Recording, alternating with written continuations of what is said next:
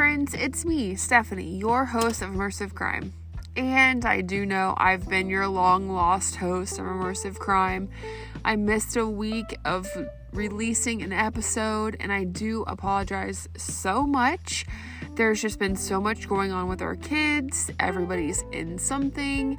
Last week was like a big week of things, and it just got caught up. Plus, I'm working on a cosplay for December / also Halloween, and it's just taking a lot of my time, so I do apologize. I know there's no excuse for not posting a new episode, but I truly appreciate everyone, and I just wanted to say I'm sorry for not being on time. But this week is going to be a different type of story. It comes from historicalcrimedetective.com, and it's from the 1930s, 1936 to be exact. A time in true crime that was kind of the Wild West, so they say, or so I say, I guess. Nothing was preserved, nothing was treated as significant, I guess. But yeah, let's get into it. This is the story of the corpse in Coffee Creek.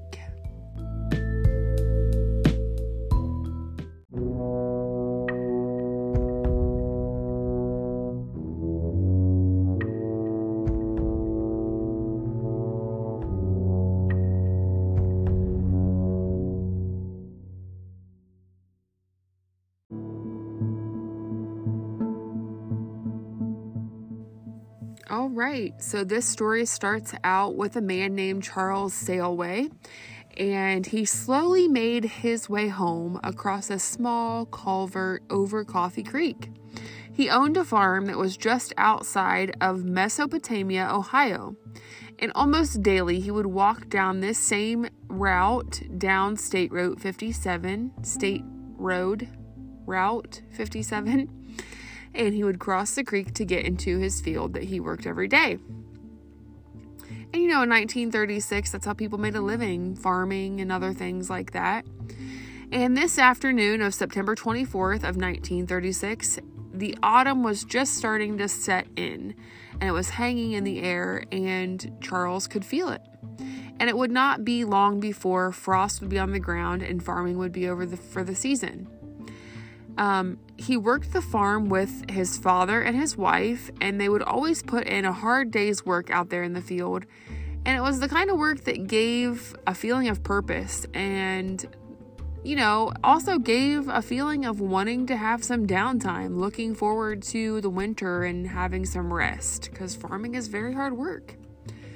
So as he leaned on the railway of the creek bed right there across the creek, waiting for his wife and his father to catch up with him, he noticed that there was something strange in the creek, and he kept trying to look at it, and he was trying to figure it out. And it's one of those things that your mind is like, I know what that is, but is it really?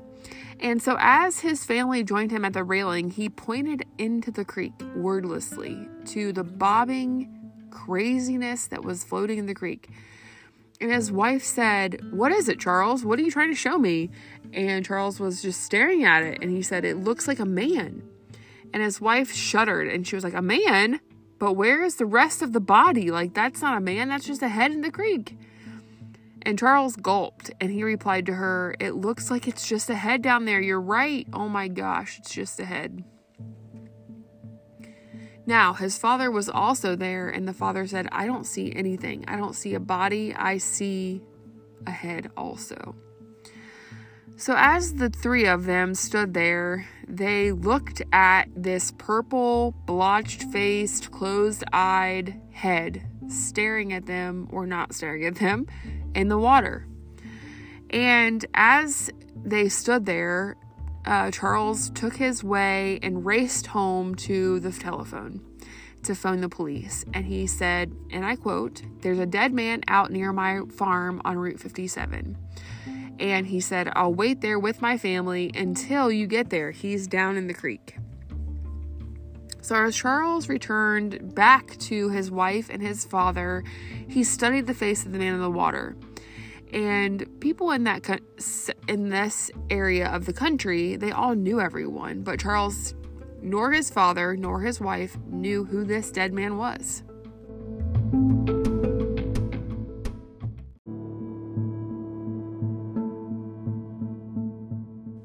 Shortly after that telephone call, the sheriff Roy Hardman and his captain George C. Salin of the Warren Police Department arrived to the scene of the crime, and accompanying them were several officers and the coroner, who was named J.C. Renshaw, and this was in the Trimble area, Trimble County. Now, the farmer Charles and his wife flagged them down and was telling them, right down there in the creek, you gotta go down there and find it. And the sheriff is quoted as saying, "First we thought it was just the head, but now they could see where the body was weighted down by something, and that the head was just sticking out." And I'm sure that this was like the grossest sight that they had ever seen, because it was 1936 and these things just don't just happen. And if they did, people just didn't find them or report about it. In a short time, there were tons of people that were at the farm or at Coffee Creek to see what was going on, to see why there were so many people gathered around the area. As things happen, you know, today even. Mob mentality, I suppose. The officers were assisted by the bystanders to get the body out of the creek. And it was so the coroner could inspect the body, which is so crazy to me to think about, like, all the fingers that touched this poor man's body. I mean, the things we know now, right? Hindsight 2020. Now, while the coroner went about his work, the sheriff and the captain examined the wire and the things that had been attached to the body to help hold it down. And the sheriff is quoted as remarking, "Whoever did it must have felt pretty sure that it'd be a long time before this body would rise to the surface. But the weight slipped down around the feet, and there was enough buoyancy in the body left for the head to float to the surface. No wonder it looked like a head without a body." End quote. Now, the captain, Salin, also commented and said, "Looks like the fellow was pretty well beaten before being tossed into the creek. This is the kind of beating that gangsters give their double-crossers." And that, to me, screams 1936. Like, gangsters, pinstripes, flappers, all those good things. Bootlegging, booze. What a wild time. The sheriff shrugged. There might have been some truth in that theory. The spot where the body was found was not far from Youngstown, Ohio, and it was about 40 miles out of Cleveland. Perhaps some rival gangsters had been warring, or maybe the killing was an outcome of a strike troubling the Youngstown steel area. Coroner Henshaw estimated that the corpse had been in the water a week. There was not much else he could discover without a thorough examination, so the body was taken back to the morgue in West Farmington.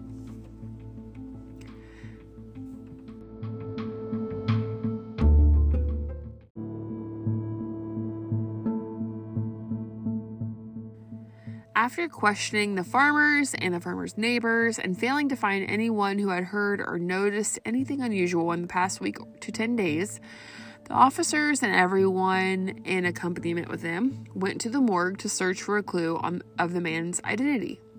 Upon examination of his clothing, it revealed very little. However, there was a note that was in the wallet of the dead man, and the clue that they found was the identification of a common type. It was an identification card, and it had some information on it. It had the name of a man named Charles Steffes Jr. and an address from Cleveland, Ohio. And there was also a space on my identification card that was like a "in case of" kind of thing. And it said, "In case of accident, notify Catherine Bungevac, 1144 East 76th Street, Cleveland, Ohio."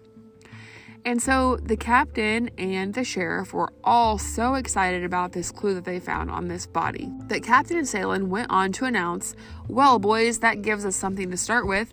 We better get in touch with the Cleveland police and see what they know about Steffi's." So they called the detectives, and it was Carl Zarelli and Ralph McNeil who were working on the 4 to midnight shift. And they talked about this body found in Coffee Creek, and they were asking about Charles Steffes Jr., and they were asking about a girl named Catherine Bunjvik. And so things quickly began to get started.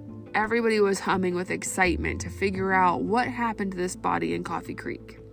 And a quick check with the files revealed a record on Steffes. And what that record revealed is that he had been arrested and charged with auto theft about a year prior to his being found in Coffee Creek. He had pleaded guilty, and since it was his first offense, he was placed on probation. And some more details were disclosed that he was also an auto mechanic, and he was 26 years old. It was hardly the record of a person who might be involved in gang war, but the police department was to expect anything and consider everything as a possibility until proven otherwise.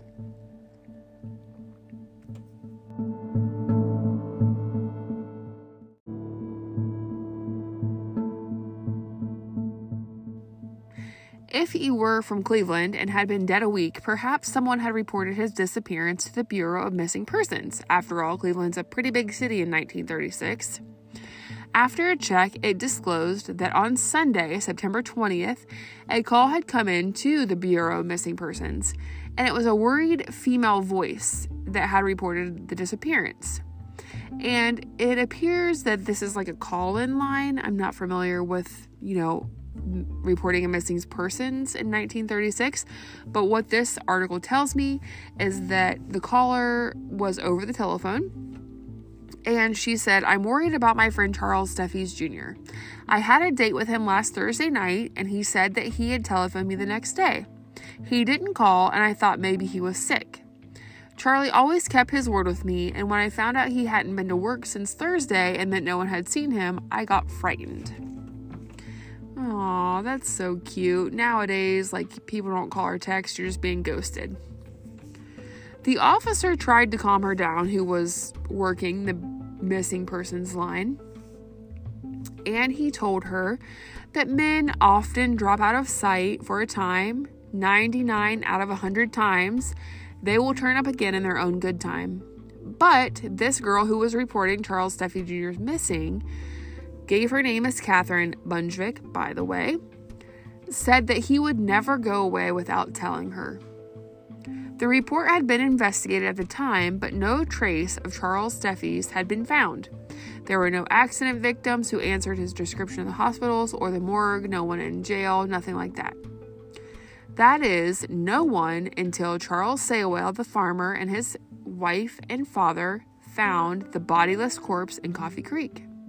It began to look like as if the woman's intuition to trouble had proven correct.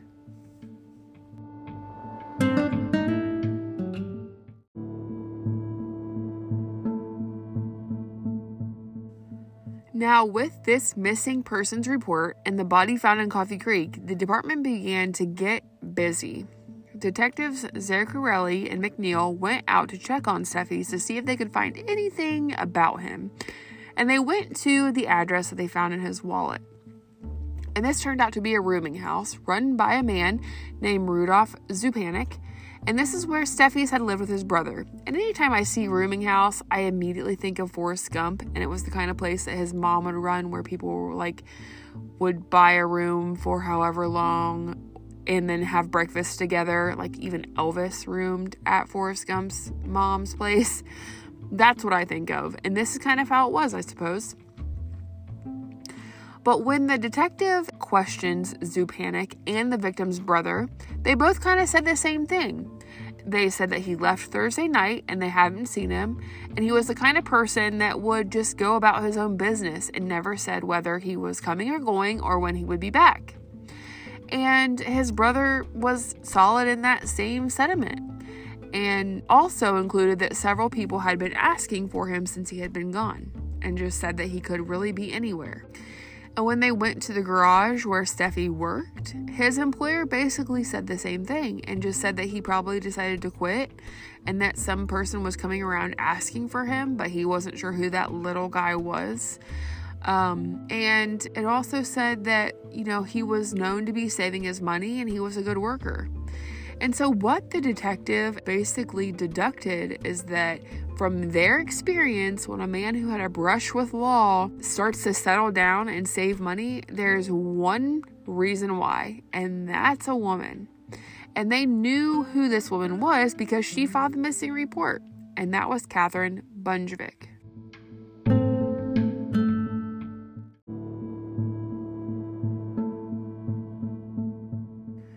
However, before going straight to Catherine, the detectives came across Steffi's sister, and they got that address from the rooming house because it was next of kin kind of thing. And she had some new information to give. And she said, Charlie and Catherine were at my house last Thursday evening, September 17th of 1936. We had a lot of fun kidding around and messing around and playing around, but they had to leave early. And Charlie complained of not feeling well. And she said she didn't think that his not feeling well was anything serious, but it did seem like he was worried about something. And she said that Charlie was usually a very happy-go-lucky man, but that night he was different, acted a little as if he were afraid of something. She goes on to say, I thought it was my imagination, but when Kate, that's what we call Catherine, came over on Saturday looking for him, I got kind of worried. It wasn't like Charlie to miss a date, especially with her. He was crazy about her, and he had talked about marrying her. So, the girl whose name appeared on Steffi's identification card was more than just an acquaintance or a friend. Catherine Bunjevic's parents also was interviewed by the detectives, and they told the detectives that their daughter was out with her fiancé, Mr. Miller. The officers concealed the surprise that they felt with this announcement. Steffi's had talked to his sister about marrying Kate, but she apparently had other plans, or at least that's the way it looked.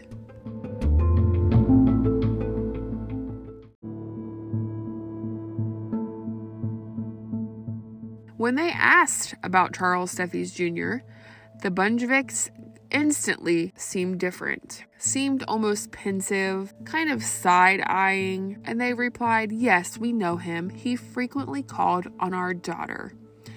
And the detectives just blatantly asked, well, was he in love with her? And they replied to the detectives, perhaps. She's a very pretty girl. Lots of men have liked her, but we didn't want her going out with Steffes. He isn't dependable. He hasn't any money. Mr. Miller can give Catherine a nice home and automobile. He's the kind of suitor for our girl. What a wild time, like your parents pick your husband. I mean, I know in some places of the world that still happens today, but woo, it's wild. The detectives were kind of taken aback, and they're like, well, okay, what are we going to do? And they just told her parents, well, when she comes in, let her know the police want to talk to her. And it's recorded that the parents showed no emotion at the knowledge that the police wished to talk to Catherine. If police came to my door and was asking about my daughter and wanted to talk to her, I'd be like, what is happening? I'd be so scared. But early the next morning, Catherine appeared at the headquarters of the police department. Her parents had been right when they said that their daughter was pretty. Everyone was taken aback about how beautiful she was. And it was not hard to imagine several young men in love with her all at the same time. Sergeant James Hogan questioned her. He noted that she seemed greatly worried about her missing friend. The last time I had a date with Charlie, he seemed quite upset, is what she told him. She goes on to say that she asked Charlie to tell her what was bothering him, but he would not tell her. And as she talked on, the background of the case became clear. Here was a fun-loving young girl torn between the duty to her parents and her own heart. Steffes appealed to her romantic taste, but her family frowned upon him. Miller, who she was fiancéed to, she explained to the detective that his name was Joseph Consaka, sometimes used for business reasons, was a wallpaper hanger whom she had known for a long time. And her parents thought that he would make an ideal husband for her. He was the old-fashioned type, the sort who would never give a girl any worries nor any thrills. So basically, she said he was a very boring person. I mean, he literally watched wallpaper dry for a living, so he probably was boring.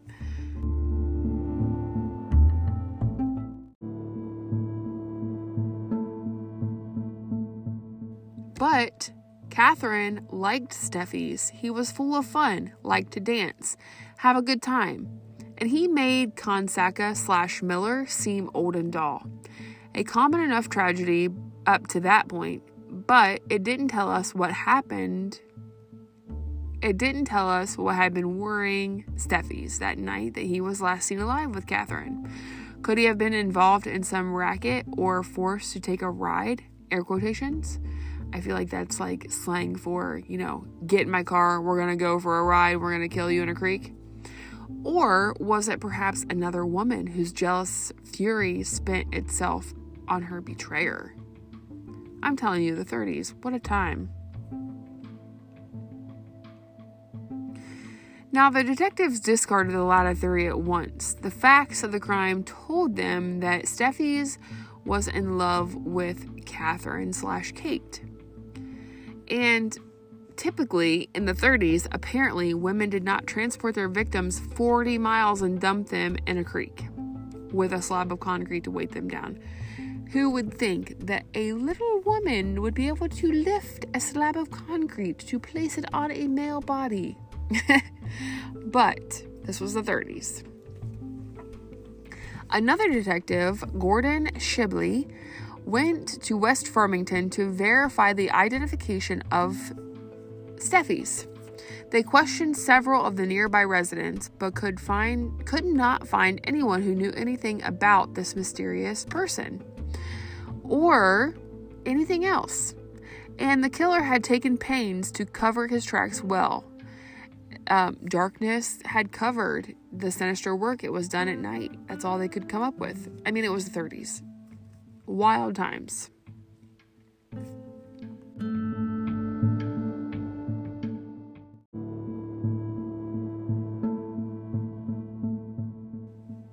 The detectives could not find anything that would tie Steffi's to any gang affiliations.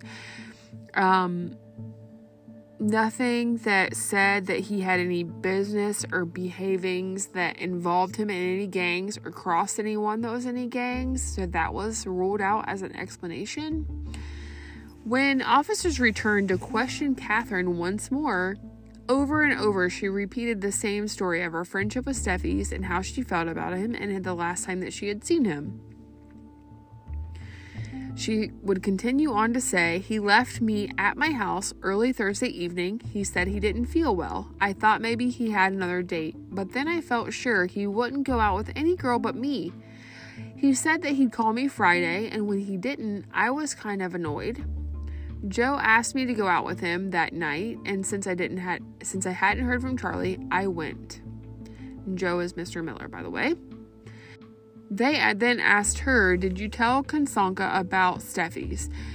And she said, "Yes, I mentioned it. And I said I was worried. And it was the first time that he had ever disappointed her. And Mr. Miller said not to worry about it. And he'd probably be able to explain it when she saw him next." And the detectives went on to ask her, "Did you often discuss Steffi's with your other suitor?" And she did reply, "Quite often. He asked me a couple of times to give up Charlie, to tell him who he was." The detective's eyes betrayed no particular interest, meaning they didn't tell her they were interested in that fact. And they went on to ask her, "Did the boys ever fight about your intentions?" And she said, "Of course not," in a quick reply. She said, Why would they? Joe helped me try to find Charlie. He went to his rooming house, the garage where he worked, to help discover what happened to him. So that tells me that was the, air quotations, little guy that was asking around his work in the rooming house for him." And then she went on to tell the detectives that it was Joe who made her come right down to headquarters when we found out that you were looking for me. He said it was best for me to go right away. And so the detectives asked her, how did Joe act Friday night after Steffi's disappearance? Was he nervous? Was he excited? What was his demeanor? And she said, why no? He never talks a lot, but I didn't notice him acting any different, any nervous or anything like that. Why should he? And so, they were just telling her, that's what we ask. We just ask you questions. Like, calm down. Everything's fine. We're just figuring it out. Trying to figure out who killed him.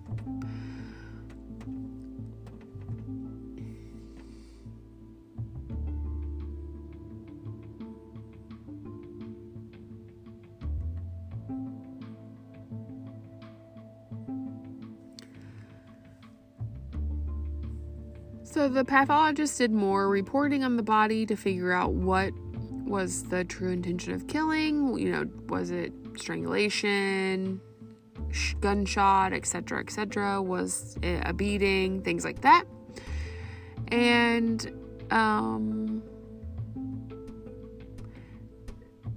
they wanted to know whether the victim was alive when tossed in the water or whether it was a dead body that was weighted down and shoved under the culvert. Friday night, the officers were sent to Mr. Miller's home, or Consaka, whatever he's going by, on East 88th Street to question him. And it destined to be quite a time. He was not home and they had to wait. It was 5:30 in the morning before the short man came to his home. And he was met by a group of detectives. And Consaka, Mr. Miller, whatever you want to call him, didn't act surprised. He acted as if it were not unusual for a couple of officers to be waiting for him to take him down to the police station. And he didn't show any evidence of embarrassment that he was there or anything, out of the ordinary. And while they were waiting, they did go through his mail, which I think is really weird. But they did find several written letters to Catherine, and it was just like love letters. But there wasn't anything that was like passionate or anything like that. There were just letters. And they were in the basement. They were doing a search, and that's how they found these letters.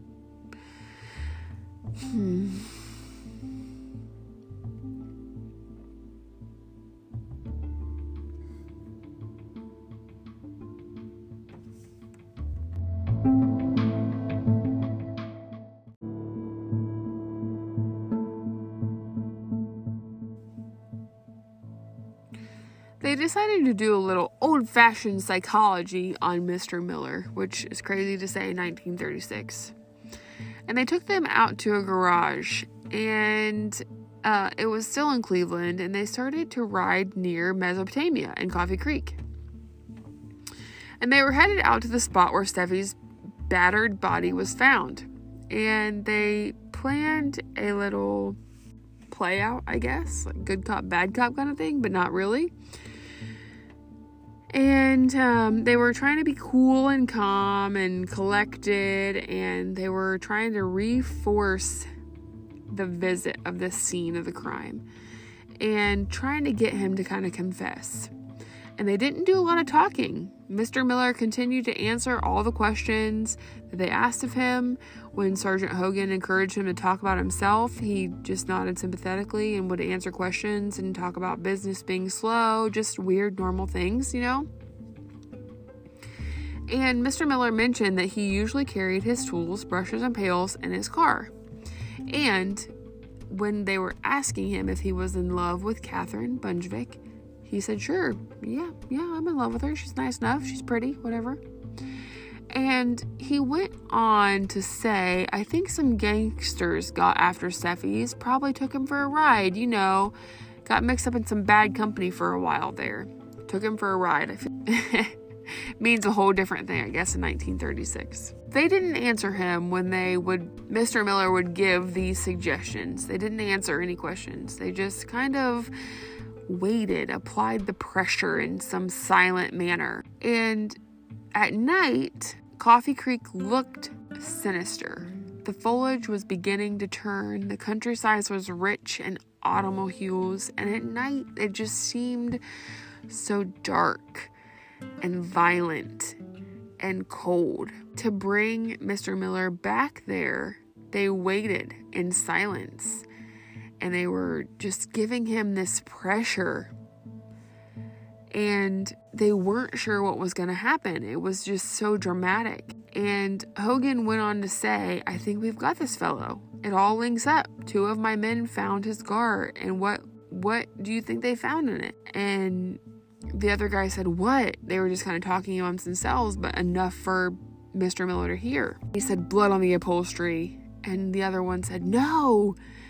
And one said, yes, one of the windows was smashed. I think it happened when this bird, Mr. Miller, swung at him and the brush had missed.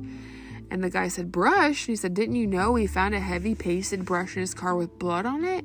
He hit Steffi's over the head with his paintbrush again and again and struck him until he was dead, and then tried to weight him down so he wouldn't be discovered.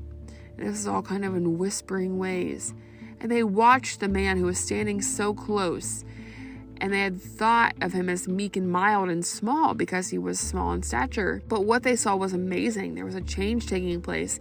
He listened to this detective's outline of what had happened on the fatal night, and Mr. Miller's eyes glittered. It was almost as if he was reliving the crime and enjoying it. The meekness was gone and replaced with an expression of burning hate. And suddenly, he interrupted him.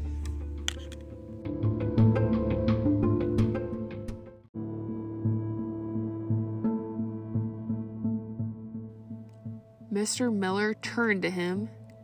He faced the detectives and he said, sure, I killed him. I did it. The confession was so unexpected. It didn't give them any time that they wanted. It wasn't like how they thought it would play out. They had some details. They had proof that would stand up in trial. It was not a Cleveland case, but it was going to get Mr. Miller talking. Once he had started, the paper hanger seemed eager to tell the whole story and get it off of his mind. This shy little man, for a week, had gone on about his affairs as usual with a horrible secret, hiding behind his smallness, his colorless face. He had even joined in the search for the victim, which, as we know, is not uncommon. Apparently, seeking this would help in favor of Miss Bunjvik. All this time, he had known that the man she loved and waited for was lying in the cold waters of Coffee Creek, a heavy slab weighting him down. Mr. Miller opened up in earnest. On the ride back to Cleveland, the story was even more grim and cold-blooded than they could ever have imagined. He goes on to say, I was ready to marry the girl. I wanted her. I was getting along fine. I had a good business and good prospects. I could give her things that was more than she could imagine. I was in love with her, and she seemed to like me well enough. Until that Steffi's fellow came along last April, then things changed. The detectives could picture this little paper hanger paying his court more to the parents than her daughter, such as they did in old country. He loved the girl in his fashion, and a great rage began working in his slow mind when he found himself being cut out.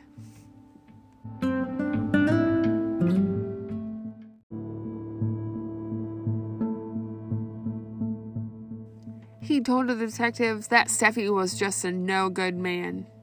He was a bum. I used to follow the 2 of them around and spy on them. A couple of times I met him and begged him to give up the girl, but he always just laughed and told me to beat it. Once, he told me Catherine wanted to marry a man. He insulted me. Steffi's, knowing that a girl preferred him, had confidence and just rubbed it in his face. Mr. Miller went on to say, I met Steffi's early in the week and told him I knew he had been in jail. The paper hanger went on. I threatened to tell her parents what I knew so they'd make Kate give up. Steffi's tried to laugh it off, but I told him it was time for a showdown. I told him to meet me Thursday night, and he kept trying to get away early enough to make it. Wild West, I'm telling you. That meeting is what the garage mechanic had on his mind the night that his sister and his sweetheart had last seen him. The story of feeling ill had been invented to make sure that he could get away in time to meet the paper hanger. The girl's intuition that something was worrying him had been correct.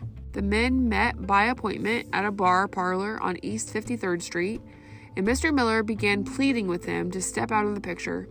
And Steffies drank a stein after stein of beer and quickly lost his former dread.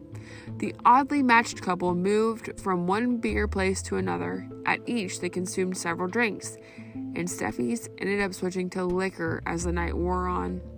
Once again, Mr. Miller's car, they continued the discussion. Mr. Miller goes on to say, sitting in the car on East 70th and Quincy, I told Steffies that he had to give up. He got mad. He took out a whiskey bottle he had in his pocket and he swung it at me. I got scared. He was bigger than me, and I reached in the back of the car for my paste brush. I grabbed a hold of it and hit him over the head. And now I'm imagining this paste brush like if you never rinse your brush from acrylic paint, and you know how it gets like that buildup and it just like becomes so thick. That's probably how this brush was. It's kind of like a hammer at that point. Mr. Miller stopped for a moment as if remembering while he was telling the story, and a shudder shook his little frame. He was thinking perhaps of sickening thud which each blow had made on the victim's head, and then he continued. I had to hit him a lot of times before he became quiet. Then I got panicky and pushed his body into the back seat. It was evident that Mr. Miller had believed his victim dead after the first blow, and he even stopped to change a tire on his car before driving back to his own garage. He goes on to tell the detectives that he stayed in the garage a while not knowing what to do, that he was scared someone might come after he was there for a while. Steffies came to life again and started to fight some more. He wasn't dead. He just had to hit him with a heavy iron clamp at this point. That's what he told the detectives. This poor Charles Steffies, he must have been so great and in love that he just wanted to fight back. It's just so heartbreaking. Then Mr. Miller went on to continue to tell the story about how he went around the corner of his house, found the wire, found a chunk of concrete, and then drove him out to the dumping place. And then came the most amazing part of the gruesome story.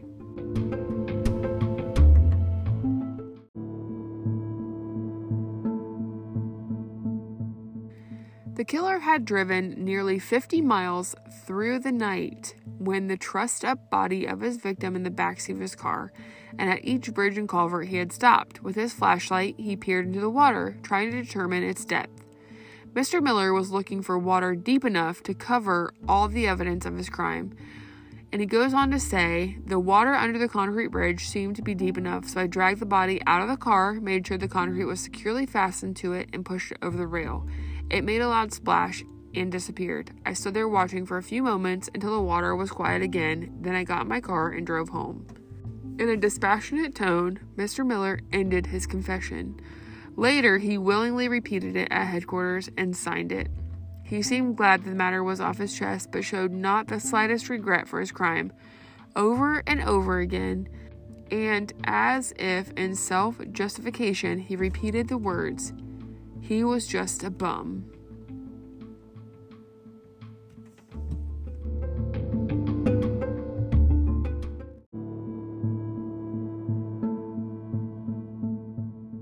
The detectives found it hard to believe that night after he killed the young man she loved, he went out with Kate. To all appearances, the same shy, harmless man whom her parents wanted her to marry was just that. He went on to tell detectives, "Sure, I saw her. We had a date together. I knew she wouldn't be busy, so I called her. But she didn't know a thing about any of this. She's a fine girl. And he was just a bum. Just a bum." The detectives turned over Mr. Miller to the Trumbull County authorities for trial on April 16th of 1937. After 7 months, prosecutor Reagan accepted a plea of guilty on second-degree murder. And Mr. Miller, also known as Joseph Consacca, was sentenced to life imprisonment at the Ohio State Penitentiary, which was in Columbus, Ohio. The case of the two men who loved one girl became history, but to this day, Farmer Salloway and his family rarely pass the culvert of Coffee Creek on Route 57 without involuntarily glancing into the still water, where one fall day they saw the floating head as always, and just as Farmer Salway and his family do, take time to think about this victim today. This poor young man who was just madly in love with some girl in 1936 and was killed for it because he was here, and although it was so long ago, he still matters. As always, thank you for listening. Until next time.